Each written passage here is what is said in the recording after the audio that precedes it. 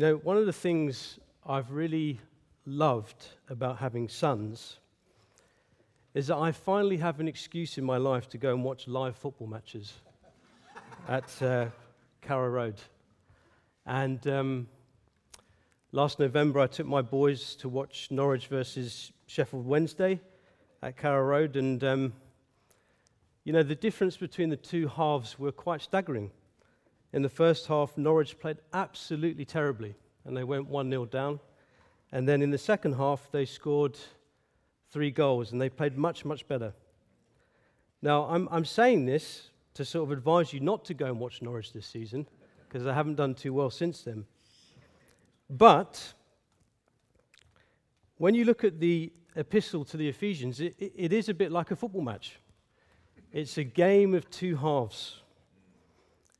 In the first 3 chapters, which we've been through already, we've seen God tell us about this wonderful plan that he had to save human beings, and that plan would come through his Son, Jesus Christ, dying at the cross and rising again on the 3rd day.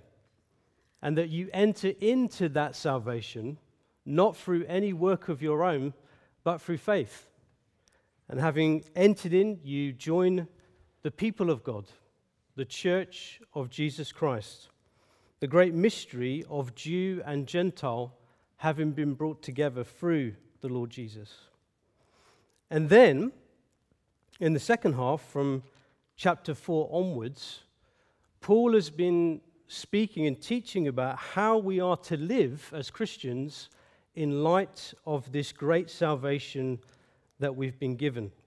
So we've seen, haven't we, about maintaining the unity of the Spirit and the bond of peace. We've seen about denying the old man and putting on the new man, not grieving the Spirit, walking in love, walking in light. But I don't know if you've noticed this, but in the second half of Ephesians, it is very much like a second half of a football match. Things get a bit more intense.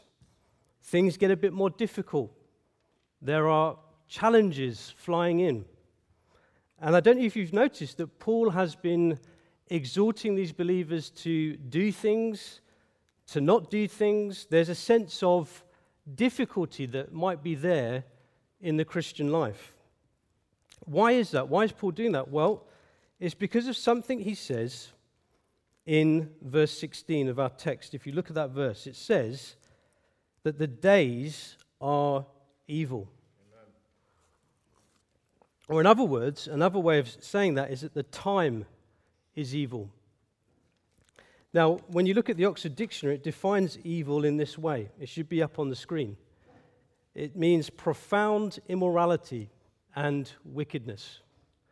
And if you take that definition and look at what the Bible says about evil, you would have to say that evil has been present in this world ever since the Garden of Eden, when Adam fell, when he didn't listen to God, when he didn't do what he should have done. He rebelled against God and sin came into his heart. And ever since then, every human being has had this problem of sin except the Lord Jesus Christ. It is sin that made man evil in the beginning. It is sin that made the devil evil in the beginning. It is sin that makes the world system around us evil. That's against God, against anything to do with God. And that's been the case ever since Adam fell. So you could say that the whole entire history of mankind has been a time of evil. And it's a time of evil now, just as it was back in the Ephesian church's time.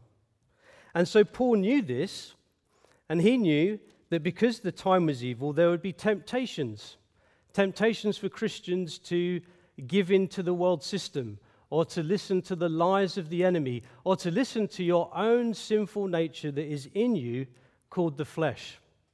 So he had to exhort them to maintain the unity of the Spirit, because there would be a temptation not to. He had to tell them not to grieve the Spirit, because there would be a temptation to do that. He had to tell them to walk in love, to walk in light, because there would be a temptation to not do those things. And so in verse 15 of our text today, he's kind of summarizing or summing up what he's already said all the way through Ephesians 4 and 5. He says, look, given the fact that the days are evil, I want you to walk circumspectly, not as fools, but as wise. He's basically saying, I want you to live your life accurately, which is what circumspectly means, and I want you to walk your life skillfully, which is what wisdom means. To walk in wisdom means to walk skillfully, and not walk your life as a fool, unskillfully. Now, I would have loved what Paul is going to say in this text to be told to me when I first became a Christian. Because if you remember what you were like when you first became a Christian, you were on cloud nine, you knew you were saved, you knew you were forgiven. But after a little while, you start asking questions. Okay, well, how do I live this Christian life? How do I live it accurately? How do I live it skillfully? And quite naively, what can happen is you can go along to a Christian bookshop. You've probably done this before, and you see that there's a row there on Christian living, and there's about 50 books there. How to do this as a Christian, or how to do that as a Christian. And all those books are written, I think, with a good heart, but they show us something about Christians, that we often overcomplicate things. This is further exemplified that if I asked 10 of you to come up here and tell me, how do you live your life accurately and skillfully, you'd give me 10 different answers. Christians often overcomplicate things, and I think Paul knew this, inspired by the Spirit. So he's going to give us something very simple today. He's going to give us 2 ways that we walk our lives skillfully, that we walk our lives wisely. So the first thing is found in verse 16 and verse 17, where Paul is wanting to show us that the first thing that we are to do if we're going to live our life accurately and wisely is to honor God with the time that He has given. You see there he says, after not as fools but as wise, he says, redeeming the time, which essentially means, look, don't waste time, but use your time in a good way. Now, let's think about time for a minute. In Genesis chapter 1, verse 1, it says, in the beginning, God created the heavens and the earth. That means that God is the one who has created time. He is the one that's created this idea of a sequential sequence of events from beginning to end. He is, in a sense, separate from that because he's eternal. He can see the beginning to the end, but he can interact with time. And the Bible, I think, makes it very clear that time is a gift from God. In the Old Testament, in the book of Proverbs, Solomon would say things like, don't be lazy, don't waste your time, be diligent with your time because it's a man's best friend. And Paul here is picking up that theme, that time is a gift. He's saying here, look, guys, you know that the days are evil. You know, as I've said earlier on in Ephesians 5, that there's a day of judgment coming for sinners in the world. You know that time is running out for the church to be prepared for Jesus' second coming. Therefore, don't waste your time. Amen. Come on. See it as a gift that's been given by our Lord Jesus. And he says that what he wants us to do in redeeming the time, verse 17, is to understand what the will of the Lord is. That is how you redeem your time. That is how you use your time wisely. You are looking to understand what the will of the Lord is. Now, he doesn't tell us there how we are to do that. He just kind of makes the statement. But thankfully, Paul has told us elsewhere in the Scriptures how we are to understand what the will of the Lord is. And you see that in Romans 12, verses 1 and 2. Which says, I beseech you, therefore, brethren, by the mercies of God, that you present your bodies a living sacrifice, holy, acceptable to God, which is your reasonable service. And do not be conformed to this world, but be transformed by the renewing of your mind, that you may, listen, prove what is that good and acceptable and perfect will of God. So these verses are very clear. If you want to know what the good, perfect, acceptable will of God is, you have to do two things. Number one, in verse 1, he says you need to be a living sacrifice. And then in verse 2, he says that you need to be transformed by the renewing of your mind. So let's talk about those two things first. Firstly, what's this idea of being a living sacrifice? Well, if you think about this, this is a very strange term because you've got opposites there. You've got this idea of being living, which means you're alive, you're walking your life, but there's sacrifice, which means death. So how can you kind of bring those two things together? Well, Paul here is, in Romans 12, talking about themes that he's been speaking about already in Ephesians. Remember in Ephesians 2, it says that everyone that's born in this world is born dead in their sins and transgressions, that by nature they are children of wrath. But praise the Lord that in his grace, his love, and his mercy, what does he do? He makes you alive with Christ. He gives you his Holy Spirit within your hearts, and you become alive. You're no longer dead anymore. You are living life to the fullest that you could do in this world. But then later on, in Ephesians 4, he talks about this reality that even though we're alive in Christ, we have this old man with us. We have our sinful nature with us. We have our flesh with us. And that needs to be said no to every day. It needs to be put to death. It needs to be put off. And that is a sacrifice that every Christian has to make on a daily basis. And so here we have this idea of being a living sacrifice. It's this idea that every day, by faith, you live in the reality that you're alive in Christ. But you also put off, say no, and put to death your sinful nature. That's what it means to be a living sacrifice. That's why Jesus said, if you want to be my disciple, you have to daily deny yourself, pick up your cross, and follow me. In other words, you need to daily be a living sacrifice. And so Paul says, if we live as this living sacrifice, we will be righteous, we will be acceptable, holy to God. And I think that this works in a couple of ways. When you walk as a living sacrifice, by faith, you realize that the only way really you can have any merit before God is the fact that when you believe in Jesus, he gives you the gift of his righteousness. Hallelujah. But also, when we walk as this living sacrifice, we also lay the foundation and the ground for the Holy Spirit to sanctify us and to change us from the inside out, to make us more like Christ, to give us the fruits of the Spirit. So not only do we have this gift in a position in Christ to be righteous, but people can see that there is a righteousness about our lives. So that's the first thing. If we want to know the will of God, we need to walk as these living sacrifices. But then the second thing is he says that he wants us to be transformed by the renewing of our mind.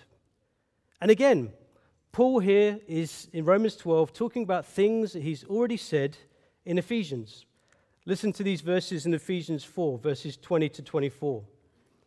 It says there, but you have not so learned Christ, if indeed you have heard him and have been taught by him, as the truth is in Jesus, that you put off concerning your former conduct the old man which grows corrupt according to the deceitful lusts.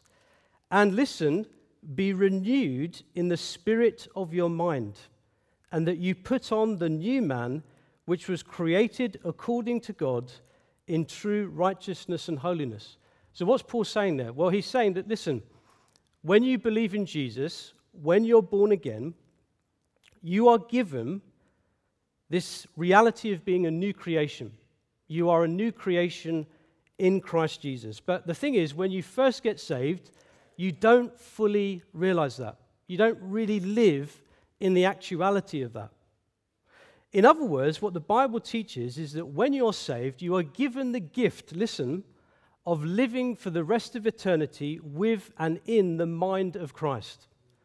You're going to think like him. You're going to feel like him. You're going to make decisions like him. But we spend our life here growing into that reality. That's what it means to be sanctified. We are renewed in the spirit of our mind. And every seasoned believer in here will probably bring testimony to this. They would say, yeah, I agree with that. When I first got saved, I knew I was forgiven. I knew God loved me. I knew I belonged to him, but I didn't really know much about what Jesus thought. I didn't know what he felt like. I didn't make decisions like he would. But over the years, I bring testimony to the fact that the Spirit has changed me, that I do make decisions like Jesus. I do think the things that he thinks. I do feel the things that he feels.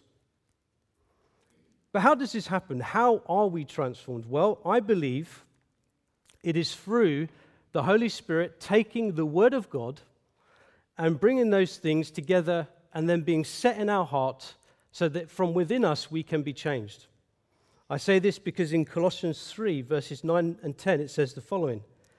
It says, "Do not lie to one another, since you have put off the old man with his deeds and have put on the new man who is renewed." Listen, in the knowledge according to the image of him who created him.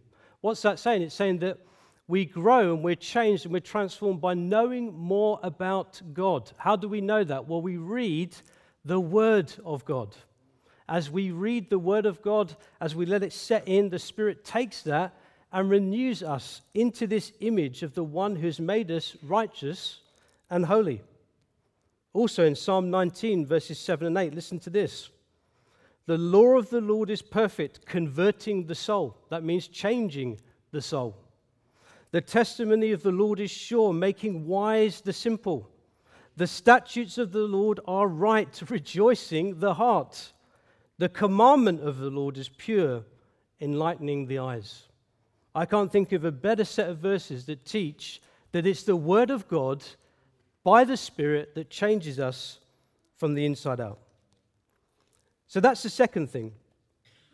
We need to be transformed by the renewing of our mind. And when we do these two things, when we walk as living sacrifices, when we are transformed by the renewing of our mind, we will know, listen, the perfect will of God for our life.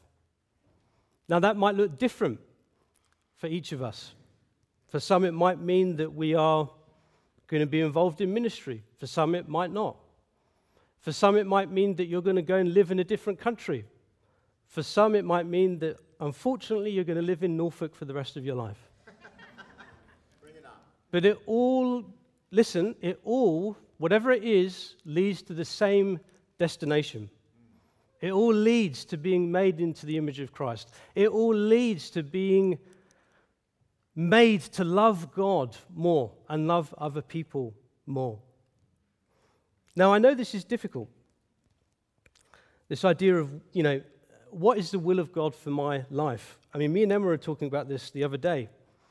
And we were saying that, when you look at the world and you look at the church, there are so many needs. There are so many things you could be involved in. Should I do this? Should I do that? Okay, well, I'm not sure. And because there's so many needs and it seems overwhelming, I think it's really important that this is really a very personal issue. You have to, in a sense, I think, block out all of the voices around you, all of the distraction, and go to the Lord and say, "Lord, I want to walk as a living sacrifice. I want to be transformed by the renewing of my mind. Show me what it is you want me to do in my walk with you. How do you want me to use my time, my talent, my resources to bring glory to your name?" And this is really important to Jesus because, listen, when Jesus comes back, he's going to be looking to see whether you're doing what he's asked you to do. There's that very sobering parable in Matthew's gospel that talks about the fact that when Jesus comes back, he's looking to see whether his servants have been faithful. And those who haven't been faithful will be cast out. And those who have will hear those words, "Well done, my good and faithful servant. Enter into the joy of the Lord." Hallelujah. You might be sitting here today and thinking, oh, well, Adam, this is all well and good. You know, you're saying this stuff about walking in the will of the Lord, but I just don't know what God's will is for my life.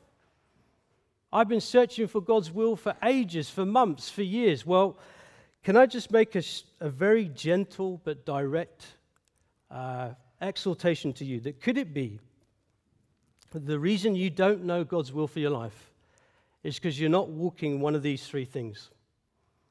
You're not walking in the life that God has given you in Christ by faith. Maybe you're walking in the old man. You're not putting him off. You're walking in sin. Or maybe this book has no role in your life. It has no impact on you. You just don't see what the point is in reading the Bible. Think about those things, brothers and sisters. I'm not saying that to make you feel bad, but I want and I believe that Jesus has a role for each one of you in this world, right now, in this generation. But he's made it very clear there is a way to know the will of God. And it is these things that we've talked about. And when we do these things, we will walk wisely. We'll walk skillfully in this time of evil. So that's the first thing. The second thing that he talks about is from verse 18 onwards, where the second way that we walk our lives skillfully or wisely is by being filled with the Spirit. Now, to understand what Paul is talking about here, we have to talk about another way that the Holy Spirit interacts with people. And that is the idea or the reality of what it means to be baptized in the Holy Spirit. You've probably heard that statement a lot before. You've probably heard it in different contexts, different churches, different circumstances. But what does it mean? What does it mean to be baptized with the Spirit? When does that happen in a Christian's lives?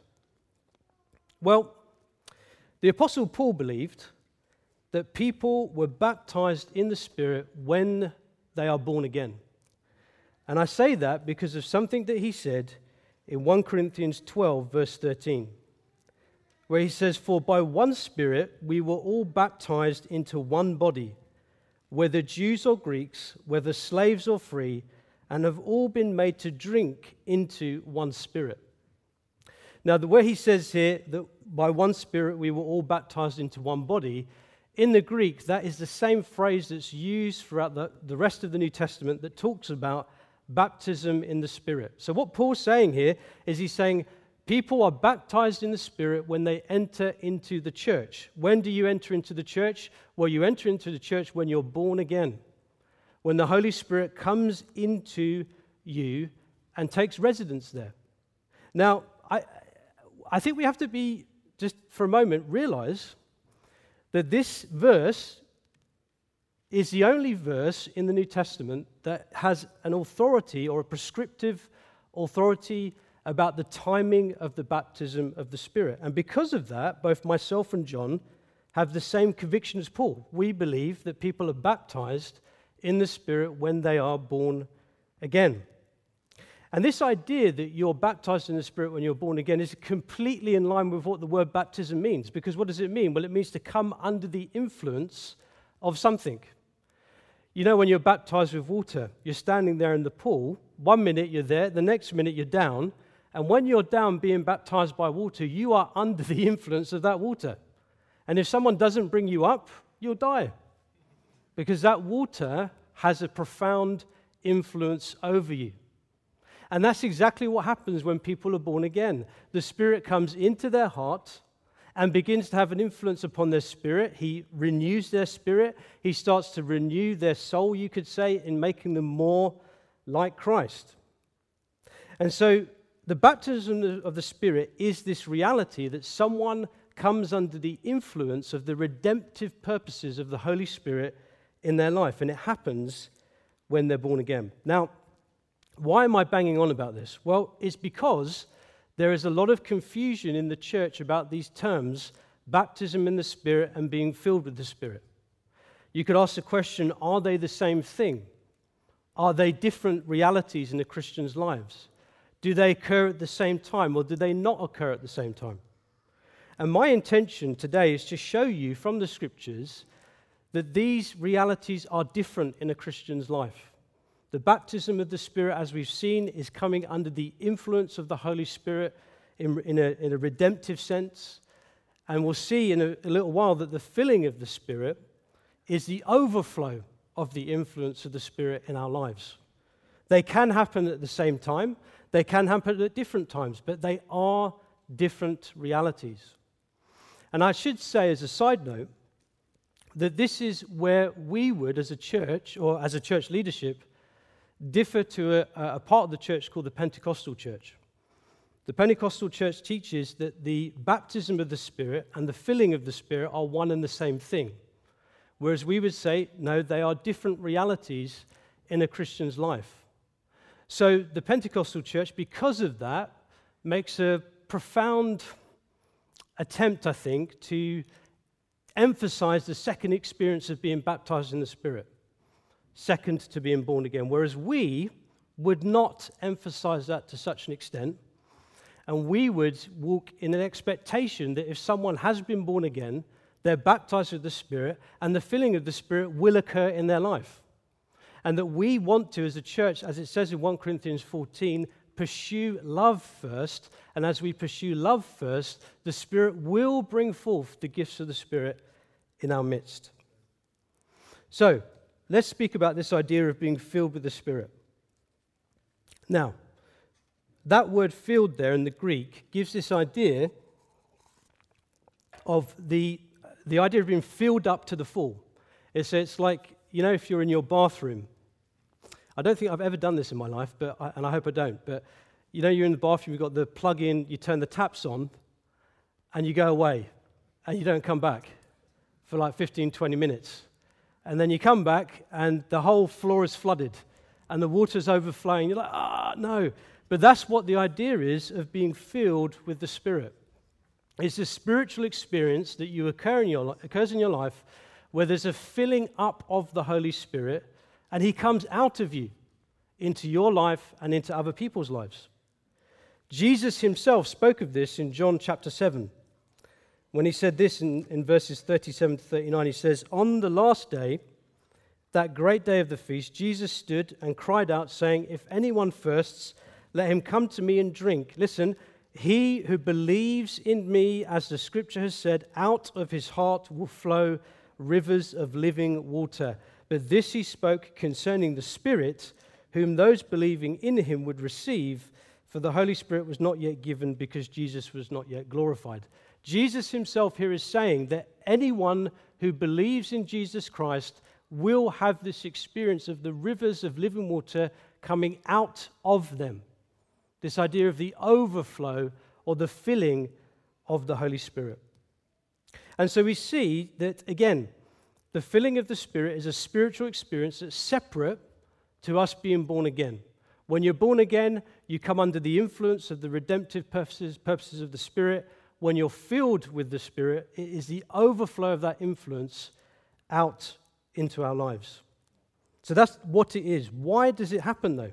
Why has God said that we should be filled with the Spirit? Well, listen to what Peter says in 1 Peter 4, verses 10 and 11. He says, "As each one has received a gift, minister it to one another, as good stewards of the manifold grace of God. If anyone speaks, let him speak as the oracles of God. If anyone ministers, let him do it as with the ability which God supplies, that in all things God may be glorified through Jesus Christ, to whom belong the glory and the dominion forever and ever. Amen." And so what Peter's saying there is he's saying every believer in Jesus Christ has a gift. And so Paul, in 1 Corinthians 12, tells us that when the Spirit begins to manifest in our life, when He begins to overflow, those gifts of the Spirit come out of us for the benefit of other people, for the benefit of the church as a whole, that the church would be edified in the love of Jesus Christ. So we see very clearly that being filled with the Spirit, listen, this is very important, is not first and foremost for you. It is for other people. for other people's benefit. This is why he says here, do not be drunk with wine in which is dissipation. He's saying there, don't be intoxicated with alcohol because it leads to a pointless existence.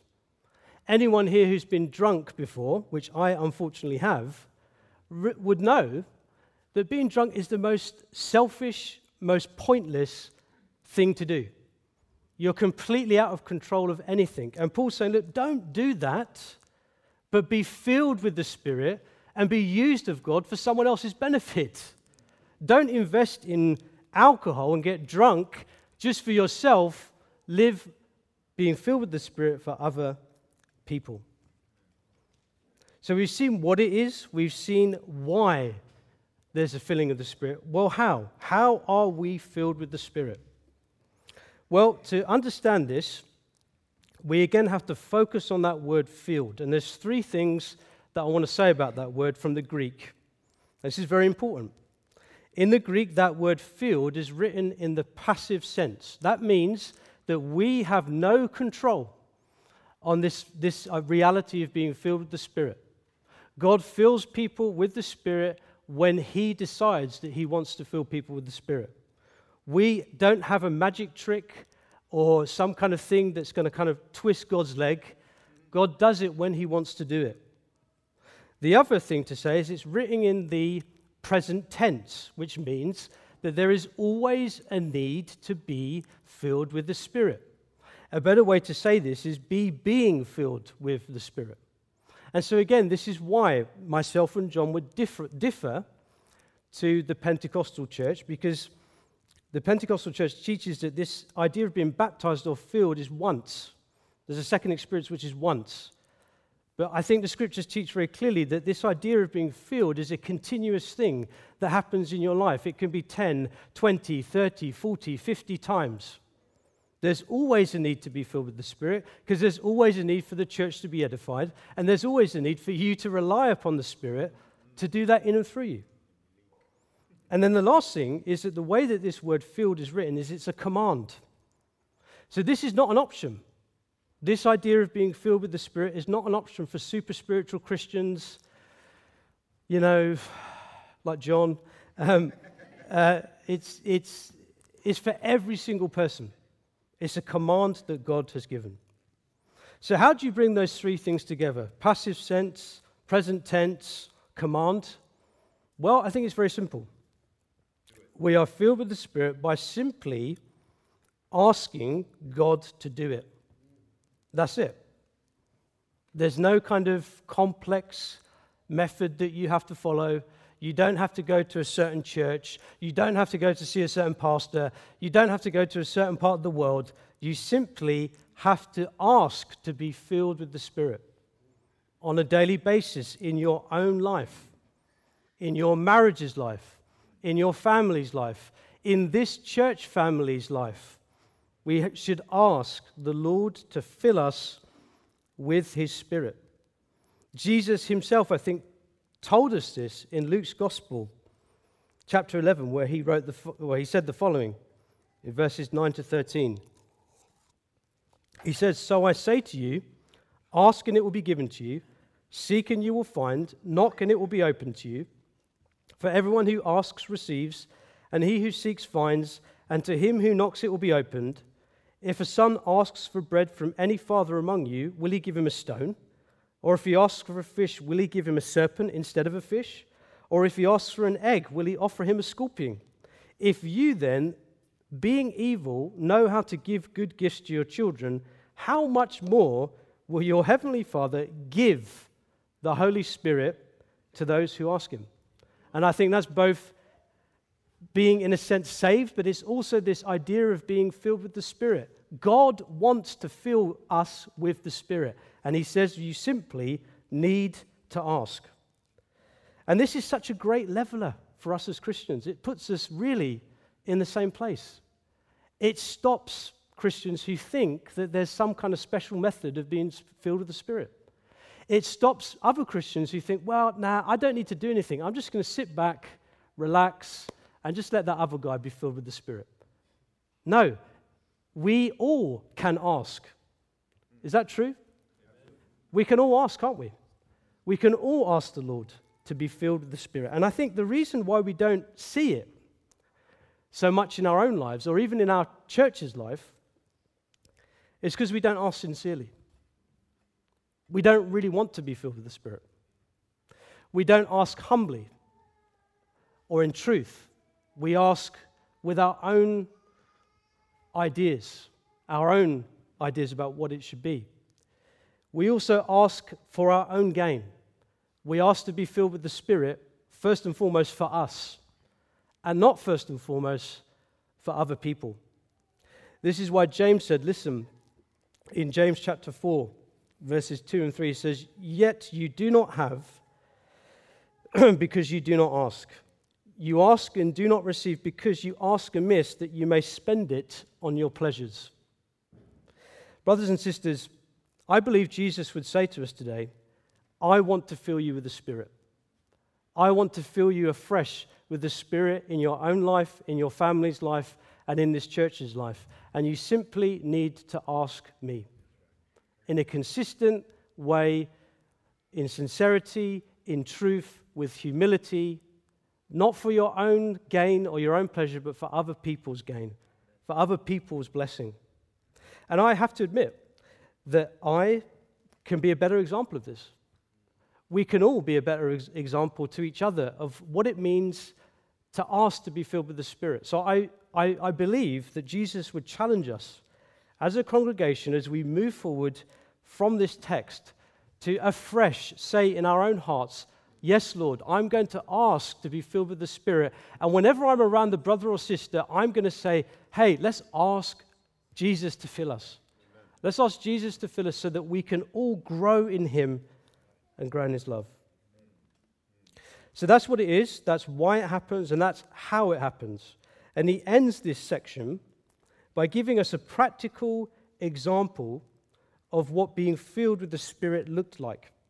He said, speaking to one another in psalms and hymns and spiritual songs, singing and making melody in your heart to the Lord, giving thanks always for all things to God the Father, in the name of our Lord Jesus Christ, submitting to one another in the fear of God. So here he's talking about individual and corporate, I'd say, praise and worship. He says that you're supposed to speak certain things to each other, psalms, hymns, spiritual songs. You're supposed to sing and make melody to the Lord in your own heart, and then you are to give thanks always to God the Father. Now, I feel that the emphasis that Paul has in this section is to show us that God fills people with the Spirit to meet the needs of the church at the right time, in the right place, through the people that He chooses. Think of this. These Ephesian believers were about to begin to enter into a season of great difficulty or great persecution. And you know as well as I do that when you enter into persecution and difficulty, you don't really feel like praising. Excuse me. You don't feel like giving thanks to God. So what do the people of God need in that time? They need to be told, hey, let's give thanks to God. Let's be encouraged in Him. Let's sing songs of praise to Him. Let's speak psalms, hymns, and spiritual songs to each other so that we can endure this time, and not only endure it, but grow in the Lord Jesus through this time, because God's filled us with His Spirit. God meets the needs of His people at the right time. And He does it through people that He chooses. That's why He says there, be prepared to submit to one another in the fear of God. He's saying, look, you better be ready that I can do this through anyone. I can do it through people that you least expect. And I want you to submit to what I can do through any person in your fellowship, in the fear of God. And I would bring testimony to this in my own life, because I don't know if you remember a few years ago in 2015, I was just about to finish my training as a pastor here at Servants, and I was going to teach through the book of 1 Peter. Do you remember that? Remember that traumatic experience? But at that time in my life, I'd we just started a family. I was still working as I was preaching each week. And, the Lord had really used John in helping me to grow. But I'll be honest with you, I went into that experience and I was like, okay, Lord, I haven't got a clue what I'm doing with this. You're going to have to really do something in me each week. And I bring testimony to the fact that the Lord did do that. He filled me with His Spirit so that each week we went through each verse of that epistle, and I believe that God met the needs of His people. Even through someone that, maybe, isn't the best speaker in the world, doesn't feel that great or comfortable doing this, but the Lord still did it because it's Him. And that's the thing. The gifts of the Spirit is not about you. It's about Jesus. It's about people seeing the Lord, not seeing you. I would rather you see Jesus when I'm speaking than, this great shirt that I wear. So we really do need to, I believe, be prepared, brothers and sisters. Be prepared to be used of the Lord. Whoever you are in this place this morning, wherever you are in your Christian life, know this: Jesus has given you a gift. He wants to use that gift to bless other people, and He can use you at any time. So, we've seen today, brothers and sisters, this remarkably simple exhortation from Paul that he wants us to live a life that's skillful. And there are two things that we are to do: to honor God with the time that He's given us by finding out the will of God, and being filled with the Spirit. It almost seems too simple. And you might be thinking, there's got to be more to that. There's got to be like 10 points that I've got to follow. But if you feel like that, just think of this. Look at Jesus. Jesus lived what we've been talking about today. Jesus walked in His Father's will. Jesus walked in the Scriptures all the time. Jesus walked in the power and the filling of the Spirit to carry out His ministry. So this simple exaltation is, in one sense, the most Christ-like exaltation in this book. And therefore, given that, let us glorify Jesus by following it. Let's pray.